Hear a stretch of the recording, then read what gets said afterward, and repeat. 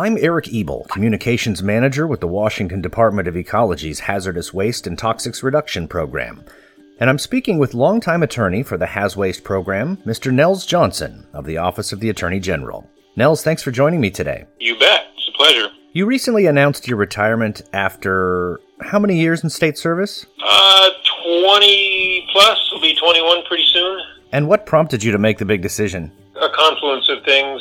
One of the major ones, though, is kind of personal. It's, my wife has been retired. She's a midwife. She's been retired for a couple of years, and she's kind of been lobbying me to get in sync with her so we can kind of enjoy the next years together and not be kind of going in different directions.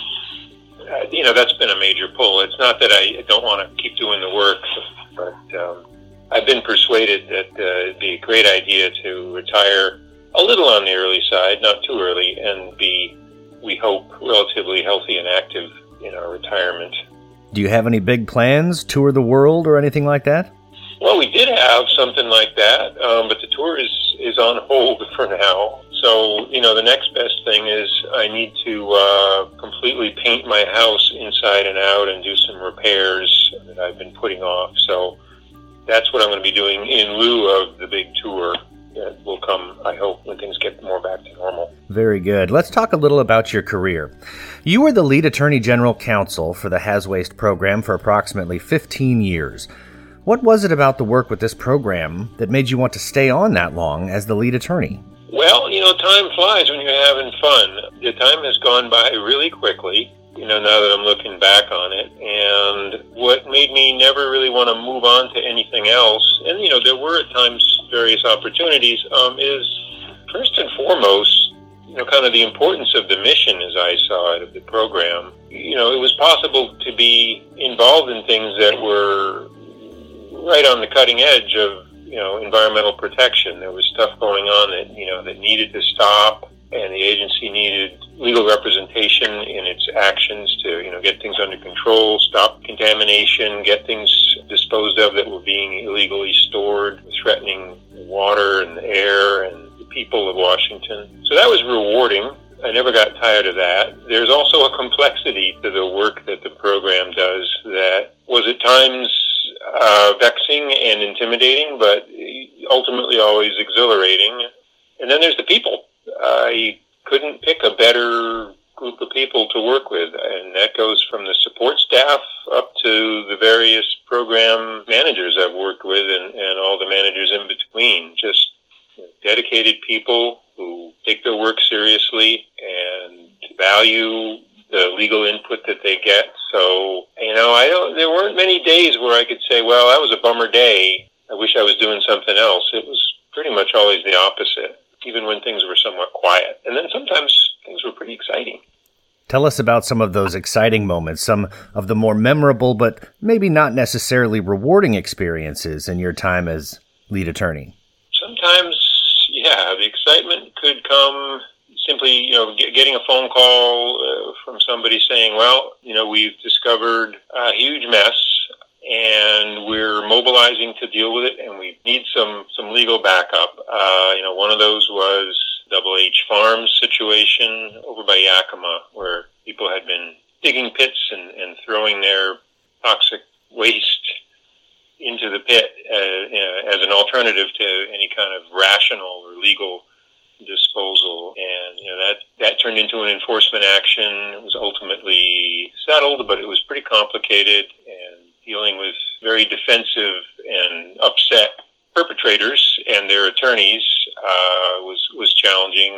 There were moments when I saw people, not necessarily at their best, but in the end, the agency prevailed, got a large part of the penalty upheld.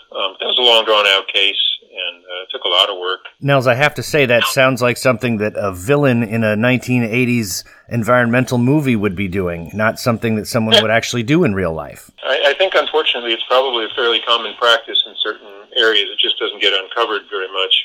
What were some of the more challenging aspects representing the Haz Waste program? Sometimes I felt like I had to be sure that I was bringing my best to the program, because I always felt like the folks I was working for were going the extra mile, and I felt challenged to kind of rise to that level and make sure that when legal input or representation was needed, I was really bringing what I had to offer, the best I had to offer in terms of my analysis, my advice, and, in terms of actual representation in negotiations or in front of the Pollution Control Hearings Board. There were times when I would get done with something and think, did I do all I could have done there? And, and ultimately I think either I did or I got a chance to make it up later if I felt like I'd missed something. But that was challenging. Another thing was feeling like I didn't always understand what the program staff were dealing with. I'm not out there with them all the time. And I'd say if I had any regrets, one regret I have is that I didn't get it into the field with people more. But, yeah, seeing things from the perspective of the inspector staff and others, that was a challenge. And then there were cases, too, where I knew the agency was doing the right thing, but, I had to try to see things from the point of view of the businesses who were being regulated. And sometimes there was genuine, raw feelings from people who felt like they were, they're trying to make a business go, they're trying to pay their employees and do the right thing, and they just slipped up on something and they couldn't get a break. And I felt like I certainly understood the need to be consistent in regulation and enforcement. You can't just sort of arbitrarily give somebody a break because they have a good story or they seem like nice folks. But sometimes it was challenging, to kind of watch that play out and see people, feel, like they'd been abused, even though, I didn't really think they had been, but that was their personal sense. Speaking of regulations, what was the most challenging aspect of working with the dangerous waste regulations? Sometimes it was difficult to see how they actually worked in the real world. You got this manual full of words, and it clearly was drafted by people who were drawing on various sources and trying to make a set of regulations that are protective and applicable and defensible. And sometimes, as a reader, it's not always clear. And I found that especially so with the hazardous waste regs. They're complicated and they're addressed to often complicated situations. And that was often a challenge. There were actually times where I would get a question or be in the middle of a situation where a certain set of the regs would be applicable, and I would look them up and realize I'd been there before. I had notes in the margins. I had things highlighted. It had faded because I hadn't worked with it for a while, and yet here it was again, and I couldn't really remember. I had to kind of rebuild it because of the complexity of the regs. I would look at a reg and not really know how it would play out in reality, so I would call the inspectors and their managers and say, how do you see this reg? How do you apply it? How has it played out in the past? Because that's going to help me advise you on how, we should apply it in the present. Is the complexity of the dangerous waste regulation something that you would change? Or if not, is there something else that you would change in the dangerous waste regulations? I would certainly continue to try to. I have worked with policy staff and others to address some of the regulatory issues that have arisen from the language in the past. There's a couple that come to mind. One is there is nowhere in the regs where there is a definitive clear statement that an operator requires a hazardous waste facility permit in order to operate a facility. The regs kind of talk around it, and it's clearly implied, and I only had a few cases where people argued that they didn't need a permit, and it was usually somebody who was storing, a generator who stored their waste too long and became a storage facility in that way. When we were dealing with these folks and when there was an enforcement to be brought, I wanted to be able to cite a section of the regs that simply says you need a permit to do that, to operate a facility, and it's not there. So I would cobble together a bunch of sections that implied it, and we were always upheld on that, but that was frustrating that we don't just have that in the reg. To be fair to policy staff and others, we've looked at that, and they've had reasons why the language I thought was appropriate would not work in various ways, and so we're still grappling with that. Nels, over the last several years, you were heavily involved in litigation regarding Stericycle. Do you have any memorable moments from those cases? Well, yeah, that was an exciting case because it started with exciting facts. There was a fire at the facility, and then there was just a slew of other violations, and it was clear that the place was kind of reeling out of control. The lead inspector on the case did an excellent job cataloging the violations, and in the end, the agency issued a fairly sizable penalty. I forget what was actually issued, but it was close to $2 million because it was just an outrageous situation, and it was clear this place was a danger to the people working there and to the broader community. So we vetted the enforcement action. It was issued, and then we began to prepare for a hearing and also to negotiate a settlement, because the facility seemed very motivated to go to a settlement rather than have their laundry aired in public at a hearing. And the settlement went very well, partly because we were in such a good position, and we got a good deal. We got more than the penalty that was originally issued, because the facility wanted sort of a safety going forward. And when they asked for that and offered to pay the whole penalty, we were a little taken aback, because you don't often get a facility offering to pay the whole penalty. They always want to break. But then it seemed like the obvious response was, well, if you want more, then you need to pay more. So they settled for over $2 million, which is the biggest penalty settlement in my career.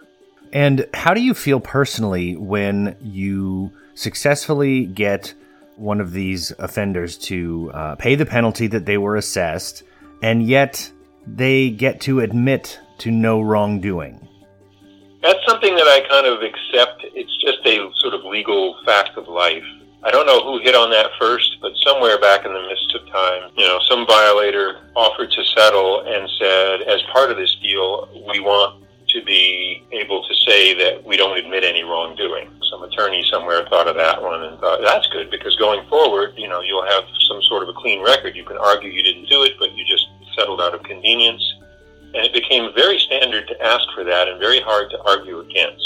It is often considered a make or break, with appellants when they settle. In my mind, people know more likely than not they did commit the violations, and that's just something they've bargained for, that statement.